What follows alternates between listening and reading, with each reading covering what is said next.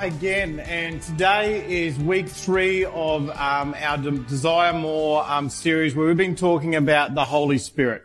Now, if you've missed the past 2 weeks, or one of the past 2 weeks, or if you've forgotten anything or everything I've said, okay, that happens at times as well.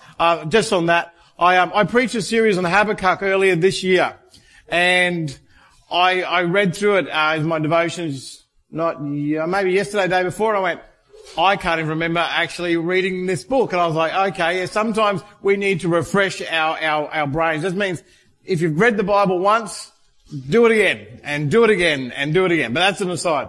But if you've forgotten anything, or if you've missed any, make sure you jump onto the website, and at www.rockywesleyan.org.au, and you can check out, the past messages from there. And we have been building in this series. So I might sort of talk about some stuff today and go, how did you get there from, well, you might need to go listen to the past few weeks. So, please check that out if you have missed anything. Now, we have been dealing with how we allow the Holy Spirit to move in our lives. We've talked about the person of the Holy Spirit 2 weeks ago. Last week we talked about being Spirit empowered, how we're empowered by the Holy Spirit to change our lives. And today I want to unpack how we can be Spirit clothed. Now, this can be a bit of a weird sounding concept when you first hear it. So Spirit clothed. How am I clothed by the Holy Spirit? So, and the thing is, what I do want to say today, if you are, like, sometimes we treat Christianity as, okay, I'm an adult and now I can be serious about my Christian faith. Does God differentiate like that? Is the Holy Spirit available for toddlers? For children? For teenagers? For that good age in the middle, like that 20 to 40, whatever? And then the really old people at the other end. Like, so, don't worry, the Holy Spirit is there for you too. So, like, and He will empower your life. So, but the thing, I'm actually over the 40 mark too, so I'll actually put myself in that. I'm with you. So, but the thing is, what I'm saying, if maybe you go, oh, this is the grown-up time, I'm going to shut my brain off. Don't do that. Because this is for you today as well. If you're an adult and you go, oh, Keith's talking, I'm going to switch my brain off. Turn it on today. Okay? Keep it switched on. So, how are we clothed by the Spirit? I want you to understand that concept, is visual, and I want to do it in a visual way so that I'll help you understand how we can best live lives of holiness. Being filled with the Holy Spirit and being led by the Holy Spirit is a matter of living a life of holiness. Now, and again, I'm going to pause a bit here. This message might take a bit longer. See, the thing is, a lot of times we see holiness about the rules we need to follow. Holiness is being led and walking with the Holy Spirit, because the Holy Spirit does the work. Now, the rules, we talked about the law last week. The law, it can't set us free. The Holy Spirit can. And so with that, what we need to realize is that if I want to live a holy life, and the same thing, if I want to live a freed life, then I need to live by the Holy Spirit. I can't sort of come up with a better list of rules and work harder in myself. You won't get there. So, holiness is actually following and living with and being led by the Holy Spirit. Now, remember what I've said over the past 2 weeks. This is not a doctrine of power. This is not about getting things for me or forcing God to do something or doing these amazing things through the power of the Holy Spirit. I've got extra power of the Holy Spirit in my pocket. I've got Spirit-filled batteries, and I've got more of them than anyone else, and so I've got more of the Holy Spirit. No, it's not a power. It's not a doctrine of power. It is a doctrine of surrender. A doctrine of surrender. And so when I am clothed by the Holy Spirit, I am so embraced, so encompassed, so encased, so covered with the Holy Spirit that when people look at me, the vast majority of what they will see is the clothing of the Holy Spirit over me. So they are seeing God and not me. You see the imagery there? So we are so wrapped up by God and what He is doing in our lives. When people look at us, they go, oh, you're you're doing so amazing. And what they're seeing is God at work in your life. All right. Now, who can remember, so this is going to be harder for some of you older people. Who can remember back to your graduations? I'm seeing a blank look on Jimmy's face there, but the thing is, think back to your graduation if you can, but today they seem to celebrate everything. When I went to school, I graduated from high school. And then I worked with, not long after high school, I was working with youth and children and in secular work, and then all of a sudden they're having graduations in primary school. And now they're having graduations in in daycare. And so everything is celebrated, and the thing is, it's almost, you get a trophy for breathing these days. Okay, like, oh, you're breathing, you're upright, yep, you get a trophy, and you get a trophy. But the thing is, and I suppose that, at some, especially as you get older and you go to, like, maybe a high school graduation. I went to one with Tessa 2 years ago, and they got the keynote speaker in. Last year was very fortunate because of COVID. They dropped all the speeches. Best graduation ever. But this one, they came in, and what they did as a speech was a speech about how to plan good school reunions. I see your eyes dropping. I sat through it, okay? So I was there for the whole lot of it. And I'm going, they're talking to the graduating class. This is how you can go plan a good school reunion in 20 years' time. I'm going, this is not relevant information for right now. But anyway, speeches at graduations can be a bit poor. But there was this one class president who gave a speech at his graduation. Now, as I said, some speeches can be a little bit poxy. We can hear phrases, we can rule the world, or we can change the world, and your life is in your hands, and you have all these things. You probably hear them at a lot of graduations. You can be or you can be. That might be the army, I'm not sure, but it might be in those speeches as well. But there was a speech given by this one particular class president, and he actually said a lot of good stuff, but he finished it well.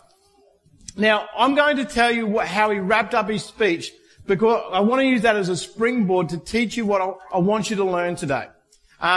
You may not like it, but in saying that, because he spoke the truth, but it may not be politically correct. Okay? So, but it's a great line.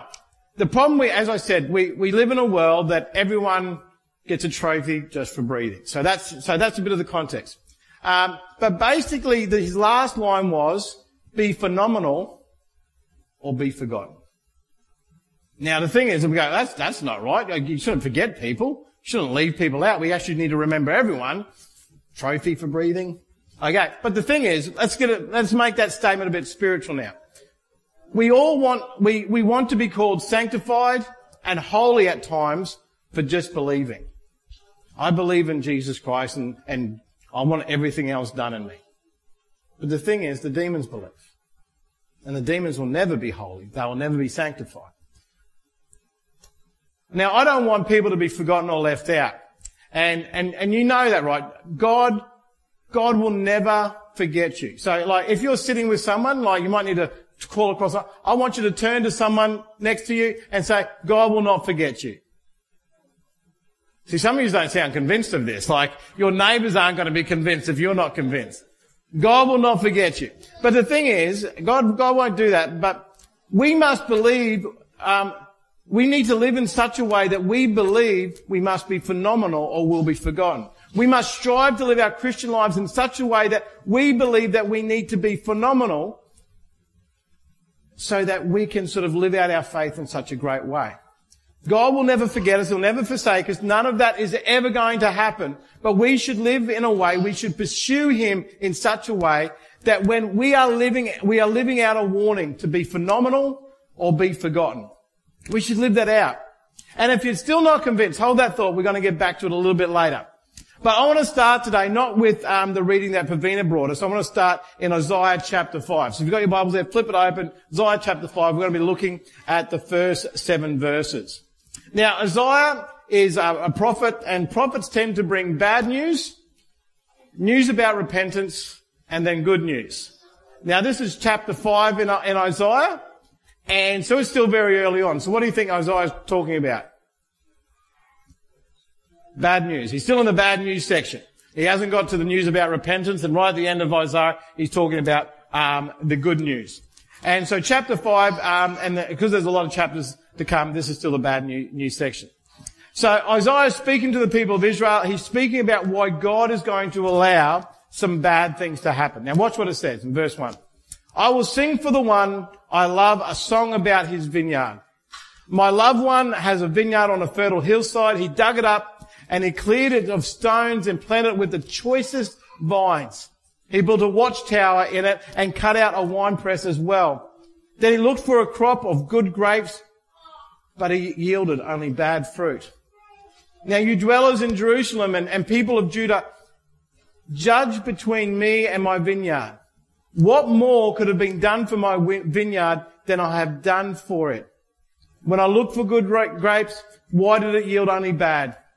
Now I'll tell you what I'm going to do to my vineyard. I will take away its hedge and it will be destroyed. I will break down its wall and it will be trampled. I will make it a wasteland, neither pruned nor cultivated, and briars and thorns will grow there. I will command the clouds not to rain on it. And the vineyard of the Lord Almighty is the nation of Israel. Now, do you understand what's happened here? God has just cleared the ground, put the very best into it. I gave you the very best of me. I gave you the very best of everything. I've fully taken care of you, but I'm not yielding a good crop from you. I'm yielding a bad crop. So I'm going to tear it all down and I'm going to start all over. And back in Isaiah 5:7, so the vineyard of the Lord Almighty is the nation of Israel, and the people of Judah are the vines he delighted in. He looked for justice, but he saw bloodshed. For righteousness, but he heard cries of distress. I would like to start us here because what I want us to understand is when God speaks to, and when God deals in the Old Testament with the nation of Israel, that can be compared to how God deals with you and I as individuals. When God deals with us as individuals, we know there is a pattern. We have a background. We have a history by looking at how God dealt with the people of Israel. When he says to the nation of Israel, I've given you everything I could have given to you, and I expect a particular return, and that return is not coming back to me. Therefore, something and perhaps everything has to change so that the return that I receive back from you is what the investment was all about. So when he says that to Israel, he's also saying that to us. Now you see how that is working. God will do the same thing in your life. Now hold on to that thought. So that what has happened in Isaiah chapter 5, hold on to that, and we're going to jump to Galatians now, which was read earlier by Pavina. Now, the Apostle Paul again is speaking about righteousness, about holiness, about being filled in the Holy Spirit. And stay with me as I tie all this together today. Now, I'm going to pick up in chapter 5 a little bit earlier than where Pavina started off today in verse 13. And Paul is railing against those who would follow the law, believing that the law will somehow make us good or the law will set us free. That won't happen. The law will not set us free. It's not even designed to do that. So picking up in verse 13. You, my brothers and sisters, were called to be free, but do not use your freedom to indulge the flesh. Now let's make this simple. Do not use your freedom to sin. God has made us free. Don't use it to go sin more. The fact that God has called you to be free does not mean you have the freedom to be a fool. If you've got that right. But some may say being Australian gives us the freedom to be an idiot. And some Australians are quite willing to live out that freedom at times, aren't they? You don't have to look around you too far and go, what are people thinking? And I'm in the same country as them. But being saved is about being set free from the law by the blood of Jesus. It does not give you the freedom to be an idiot. It gives you the Spirit so that you can be a saint. And I think sometimes we kind of treat grace a little bit selfishly at times. We see grace to be able to get away with the things that we want to do. And there's a danger in that, which I'll get to in a little bit. But let's keep going in Galatians. But do not use your freedom to indulge in the flesh, rather serve one another humbly in love. For the entire law is fulfilled in keeping this one command: love your neighbour as yourself. So that whole first section of your Bible, Genesis right through to Deuteronomy, the law is fulfilled by this one law: love your neighbour. And it means get over yourself and help somebody else. Look to other needs instead of highlighting your own needs so much. Verse 15, if you bite and devour each other, watch out, or you will be destroyed by each other. So I say, walk by the Spirit, and you will not gratify the desires of the flesh. See, the thing is, you are free from the law, which was there to guard you, create boundaries so that you would not get into the desires of the flesh. It's like, okay, if you've got a chocolate addiction and someone puts a lock on the fridge that you don't have the padlock on, that's a boundary. It protects you from eating all the chocolate in the fridge. That's what the law does. It stops us from doing things that maybe we don't want to do, but we'll end up doing. But the thing is, but if we walk in the Spirit, you will not end up in them even if the boundaries are taken down. That means if the lock's taken off the fridge, all of a sudden the Spirit will lead us away from falling into that or that desire. So if you walk by the Spirit, and you will not gratify the desires of the flesh. So picking up in verse 17. For the flesh desires what is contrary to the Spirit, and the Spirit what is contrary to the flesh. They are in conflict with each other, so that you are not to do whatever you want. So the first point today is walk by the Spirit. This is the first huge lesson I have to get across to you today. If you are ever going to walk by the Spirit, you must understand that what the world, what the flesh, what sin is driving you to do is contrary to what the Spirit is calling you to. Let me put it this way. What is natural for you is contrary to what the Spirit is calling you to do. What is natural for you to do is often not what God wants you to do. Because you know full well there are a lot of things that are very natural that you must not do. You must not do them. You say, but they feel good. And there are a lot of things that feel good that you shouldn't do. Just because something feels good doesn't mean you should do it. And so, again, I want you to look at your neighbour and say, he's talking to you. So you need to talk to him. You need to tell him. Okay. So the thing is, if we just do what we want, what we desire, often that will be contrary to what the Holy Spirit wants for us. And you need to understand that because our culture teaches us just because it feels good, you should go do it. It's about making yourself happy. There are so many times, and the thing is, you're not going to make yourself happy by chasing what feels good. You are going to find joy and peace by chasing what the Spirit tells you to do. That's where joy and peace is. And that's what you should be chasing. The truth is, what the Spirit is calling us to do is contrary to the flesh. They are in conflict with each other. And if you ever wonder why the world seems to be in conflict with the church, it is because the flesh and the world they are in, are in conflict with the Word of God. Because what they want to do, what feels good, is not what God says we should be doing. And God says you should be doing what I call you to do. Now here's where it's going to get a bit ugly, because if we're going to walk by the Spirit, what that means is that we must be doing the work of becoming what God wants us to be.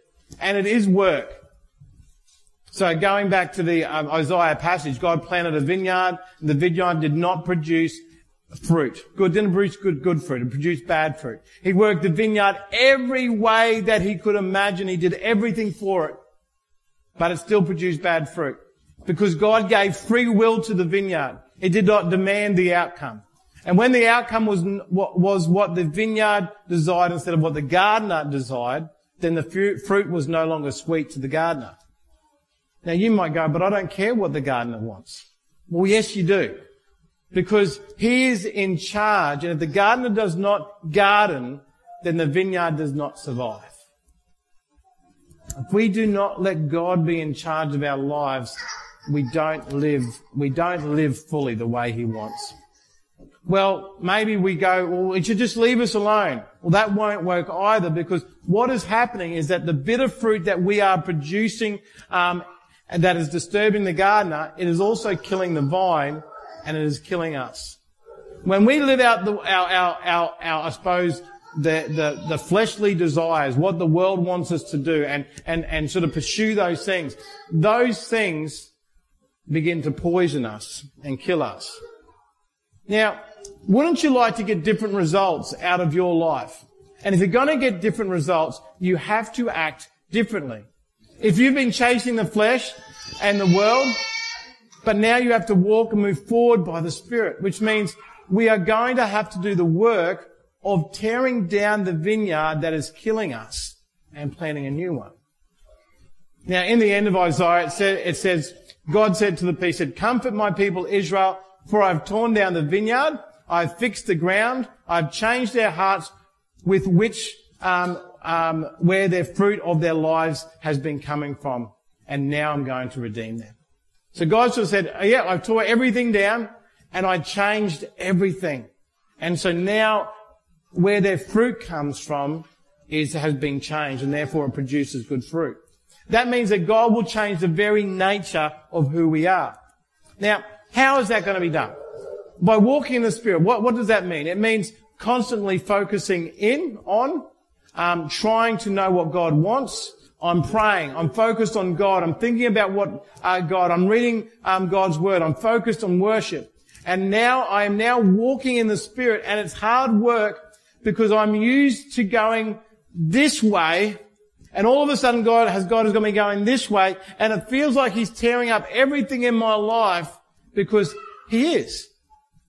Because He has to put new in there. Because what's in there is killing you and not making you better. That's the work of becoming. And the thing is, we've got to be a part of that work. There's not a quick fix for this. And I think that's part of the struggle for us. We kind of sometimes go, God, just change me overnight. I'm going to go to bed this way. I'm going to wake up this way. And you try to think of anything else in your life where you can go to bed this way and wake up a different way. Doesn't happen. I want to wake up looking younger. Yeah, it doesn't happen. Even though we may try. We'll put all that cream everywhere and make me feel younger in the morning. And that mirror keeps lying to us. Something's not working here. It's not the same way with our Christian lives. Okay, back to Galatians 5 and verse 18. But if you are led by the Spirit, you are not under the law. This is the thing. This is our second point. The first point is to walk by the Spirit, and that means to focus, to get my mind centered in on God. But the second point is to be led by the Spirit. Now, this is second because I can't be led by the Spirit. I've got to learn. I can't be led by the Spirit if I haven't learnt to recognize His voice. The problem for many of us is that we spend so little time in prayer, so little time in the Word of God, that when we hear a voice, we assume it is God's, never once realizing that it's not the voice of God talking to us. There are so many times people will quote something to me going, I have a life phrase that they live by, which they think is from Scripture. Think it's something that Jesus said. Oh, Jesus said this. No, He didn't say that. That's something else has said to you, Jesus said this. Oh, somewhere in the Bible it says this. No, that's not there either. There are times that people may confidently say things, but they are truly ignorant because they haven't truly been in the presence of the Spirit of God. They've spent precious little time in the Word of God, precious little time in the worship of God. They don't even know the voice of God, so there is no possible way to be led by the Spirit of God. We've got to understand this. If we are not hearing God, if we are not placing ourselves in a position where we can hear God, then we can't be led by the Spirit. Now, when we fail to know the voice of God, any old voice can lead us astray. It doesn't even take too much. It's just got to feel right. But remember what I said. Everything that feels good is not good, and everything that feels right is not right. We have to know how to hear the voice of God. So back to Galatians. But if you are led by the Spirit, you are not under the law. And verse 19, the acts of the flesh are obvious. Sexual immorality. So anything out of God's design for sex, and you have a problem. That's what the Bible is really clear about that. Anything out of His design. So a man and a woman getting married, that is God's design and there is a reason for it. Anything outside of that, God has an issue with it. And it's not to say sex is bad, but it's basically saying that God has a plan for how that happens. And often this is what the world does. It takes something that is God has created good and we taint it and we twist it and all of a sudden it hurts instead of heals. It's a curse rather than a blessing. So sexual immorality, anything outside of God's plan we've got a problem. And that's all you want me to talk about sex in church. But let's move on, don't we? Don't want to talk about that in church. But then we've got impurity and debauchery. Now, debauchery basically means being an idiot, giving in to lust, giving in to wrong choices, but basically being stupid with how you live your life. That's what debauchery means. Idolatry and witchcraft, hatred and discord, jealousy, fits of rage, selfish ambition, dissensions, factions, and envy, drunkenness, orgies, and the like. I warn you, as I did before, that those who live like this will not inherit the kingdom of God. Now, the thing is, some of that stuff we go, oh, no, I don't struggle with that one. But then we go, fits of rage. Well, how would you define fits of rage? There's plenty of times I'm enraged, and I'm angry at my boss, I'm angry at my husband, or I'm angry at my wife, angry at my kids. I'm angry at my boss again. I don't have fits of rage though. That sounds something. See, we're walking a fine line here. We're just trying to redefine our sin. We've got envy. Oh, none of us here envy anything, do we? We don't want something that someone else has got. We don't live like that. Selfish ambition. None of us here. I know we are totally humble people. This is not written for us at all. Now, if any of this describes you in any way, you are not listening to the voice of God. You can't be led by the Spirit because you're not even hearing His voice. It is devastating how messed up our thinking can be. We have literally turned right and wrong upside down in our culture, and we are living out this very verse that says the flesh is at odds with the Spirit. And then we get mad at the guy up the front when he says, because it's not what we want. And we chase and celebrate what is actually killing us. And then it gets to the point where the church goes quiet on this stuff. Because it doesn't want the world around it to be mad. And then the truth is never spoken. And sin wins the day. Walking by the Spirit is the process of doing the work of becoming. But being led by the Spirit is the journey of discovering what the Holy Spirit wants. He wants us to be. So you say so far you've only told us what He doesn't want us to be. Well, Galatians picks up what He wants us to be in verse 22. But the fruit of the Spirit is love, joy, peace, forbearance. So forbearance is a word for patience. Kindness, goodness, faithfulness, gentleness, and self-control. Now, don't react. Don't sort of nod. Don't twist. Don't look at anyone. Don't elbow the person next to you. I'm going to ask you some questions, okay? Answer it on the inside, okay? Don't mouth your response. If I see eyes twisting, I'm going to point you out to everyone else, okay? But I'm going to say the word, and I want you to answer the question, does this describe me? Are you filled with love? Or are you filled with anger and fits of rage? Just making sure no one's reacting. So no, good. That's all good. Are you filled with joy? Or do you only find joy when you are pleasing yourself? Are you filled with peace? Or are you filled with dissensions or factions? Are you filled with patience? Or are you filled with envy or hatred or discord?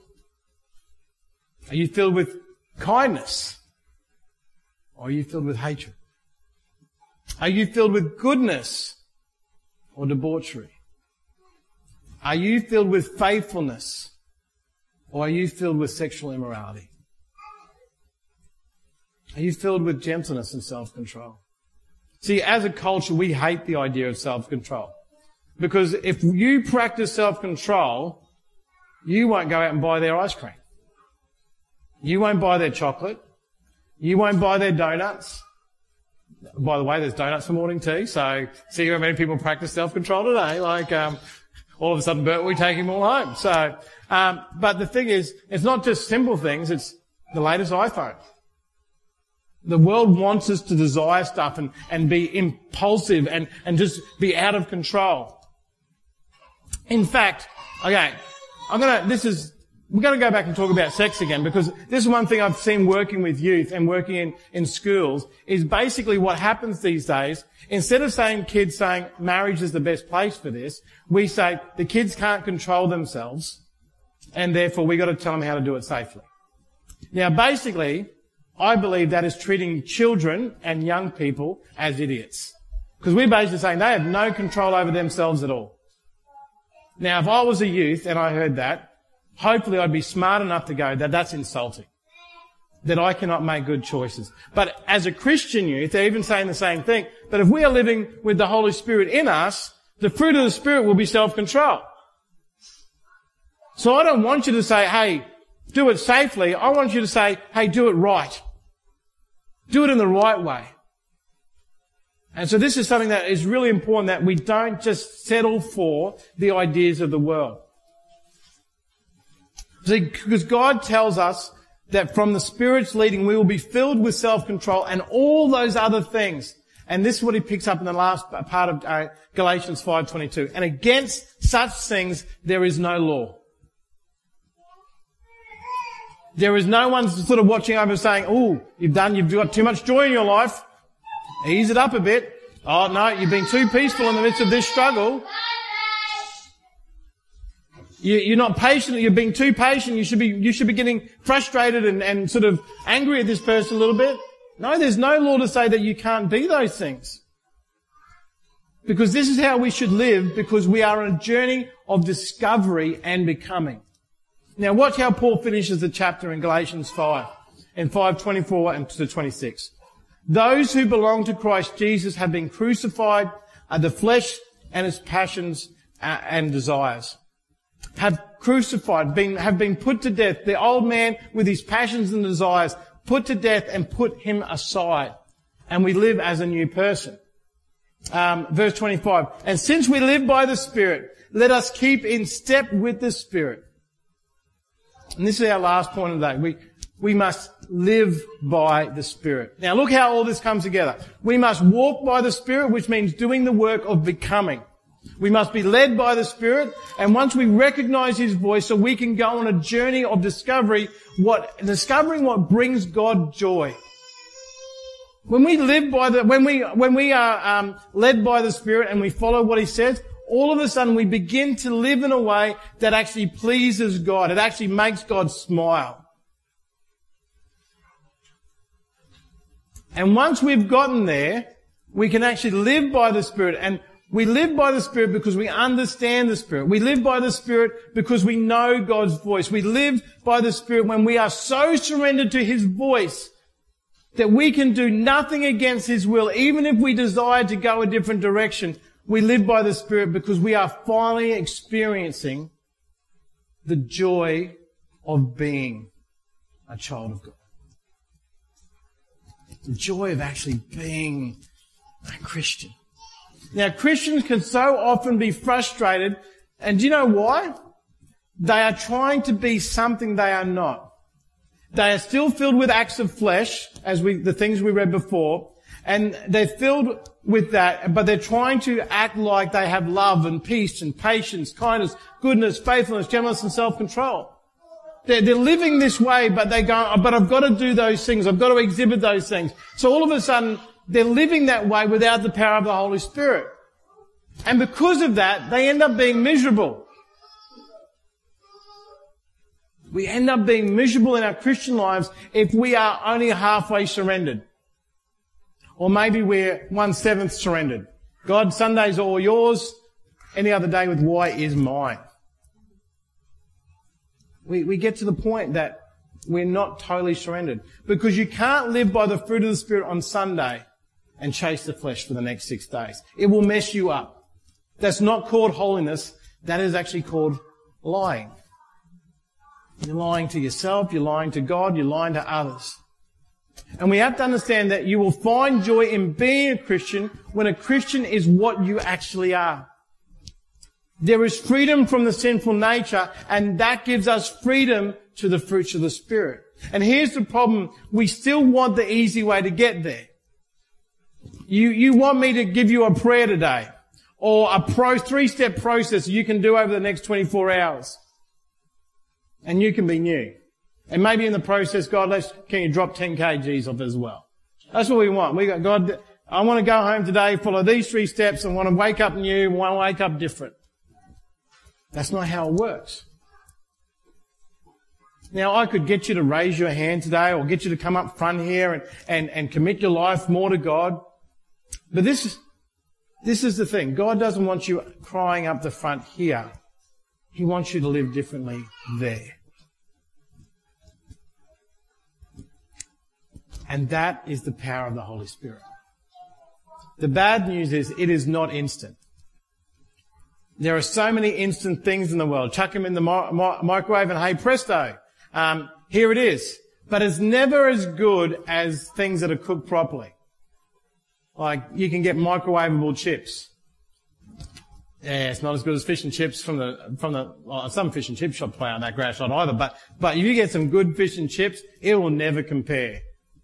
Try microwaving a roast in the microwave. I can't imagine that being really good.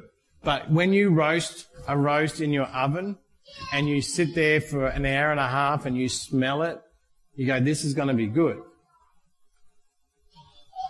It's the same way, and we need to, because our culture doesn't understand that good things take time. It is a work of becoming. It is the journey of discovering that brings the joy of being. You hear that? It's the work of becoming. We got to join God with that work as He's tearing down the things that He doesn't want in our lives. And sometimes it's about giving up in that time because it's the work we're doing is God, I want to keep that and I want to keep that and just no, don't touch that section at all. We've got to go, oh God, I'm going to help you rip that out as well. I'm going to help get rid of that part of my life. And then it's a journey. It's not a step. It's a journey of discovering. As we learn to hear God's voice and go all of a sudden, hey God, that's what you want me to do. God, that's what, you don't want me to get caught up in that conversation. You don't want me to think about that thing. You don't want me to desire after those things that may not be of your heart. And through that journey we hear God's voice, but it brings us to the point where we are enjoying and have the joy of being what God wants us to be. It takes work and journey to get to the joy. So a few questions before we wrap up today. Are you walking by the Spirit? And are you ready and willing to do the work that's required of you to do?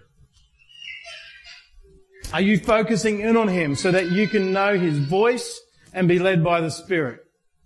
So you can go on the journey to discover what brings joy to His heart. Now, again, don't react to this. Don't nod your head. Don't sort of look down in shame. When's the last time you opened up your Bible? Or turned on your screen? And if you say today in church, and if I go, when's the time before that? And it's last Sunday at church, there is no way you can be seeking the mind and heart of God when you are not getting into the Word that He's given us. No way is possible. If we think like that, what we're thinking is that if I'm near my Bible, if it's on my desk, if it's on my bedstand, if I carry it to church, if it's on my phone, somehow magically it will rub off on me because I'm in the presence of the Bible. If that same thing is true, what happens when you go to McDonald's? All of a sudden you become a hamburger. Or maybe a few chips short of a Happy Meal.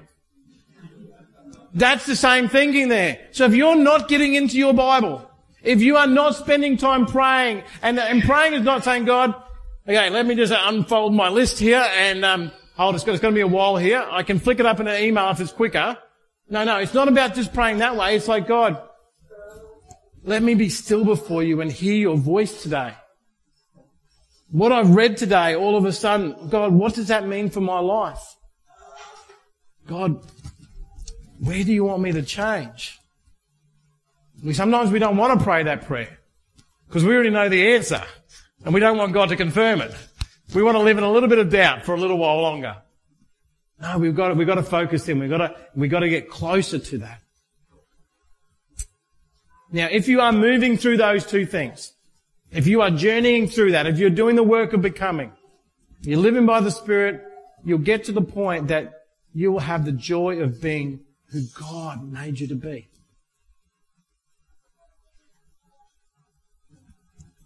When that happens, this statement becomes true. That you will be so spiritually phenomenal that you will never be forgotten. Is that what you want in your life? To be spiritually phenomenal, not to be recognized for yourself, but for people to see God oozing out of your life. You can't contain it. It's like when you put a shirt on that's too tight. You can't contain what's under there. That's what we want. We want God, when God clothes us, we want Him to be oozing out of our life. That people look at us and go, wow, I can see God in you. Because that's what the Holy Spirit, remember, is God in us. God the Father, Jesus beside us, and the Spirit is God in us. Let Him flow out of your life. Do the work of becoming. Hear His voice and take the journey of discovering what brings God joy, so that you can know the joy of being who God made you to be. Let's just pray. Lord, today, I suppose everything you have, you've made available to us. Like the vineyard you spoke with Israel, everything was there and it still didn't work. And so today, Lord, you've got everything there ready for you. You've got the Holy Spirit given to us. But so often, Lord, we follow the desires of other things. We follow the desires of the flesh, the desires of the world in our lives. And you are wanting to make a change. But that first step, it falls in our court that we need to surrender to you. We need to join you in the work of becoming. And that means at times tearing things down. It may be attitudes that we've held dearly for decades in our life that you want are gone. Habits that we've included that go, that's not that bad, God. It may be the way that we look at other people, either with anger, dissension, frustration. It may even be just living for ourselves because that's what the world says. I'm the most important person in it. But God, the work of becoming lets you be in charge of the wrecking ball. For you to tear down what you don't want in there. And for us to join you in that work. I pray that we would be putting in the practice that path of seeking you out, focusing in on you, taking time in God's Word, taking time to pray to you, and also to hear from you. So we are able to recognize your voice. And Lord, when we hear your voice, help us to be ready to be obedient. Because I know in my life there have been times that you have spoken clearly, and I've said no. And so Lord, bring us to the point where our obedience is matching our openness to your voice. As we take that journey of discovering what brings you joy. God, I love that picture that I can live in such a way that I can put a smile on your face. Help us to do that, God. And Lord, as we go through those steps of becoming and journeying, bring us to that point where we will know the joy of being who you desire us to be. God, I want to live each day in that place. where I can get up and just go, do you know what? No matter the struggle I face, no matter the journey that's still ahead of me, no matter the changes that come across my day, changes of plans or whatever else, God, I know the joy of being a child of God in all its fullness. So Lord, speak to each one of us today, exactly where we need it, God, and push us. Maybe gently for some of us, maybe it needs to be a bigger push for others. But God, push us in that direction that we need to walk so that we can get to that end of the joy of being who you want us to be. Lord, I thank you that you are a God who is at work in us. And I pray for this church that we'd be willing to let you work more, to be surrendered to you more, so that you can do even greater things through us and in us. I pray that you begin this week. I pray you begin today as we leave this place. And I pray this in your mighty name. Amen.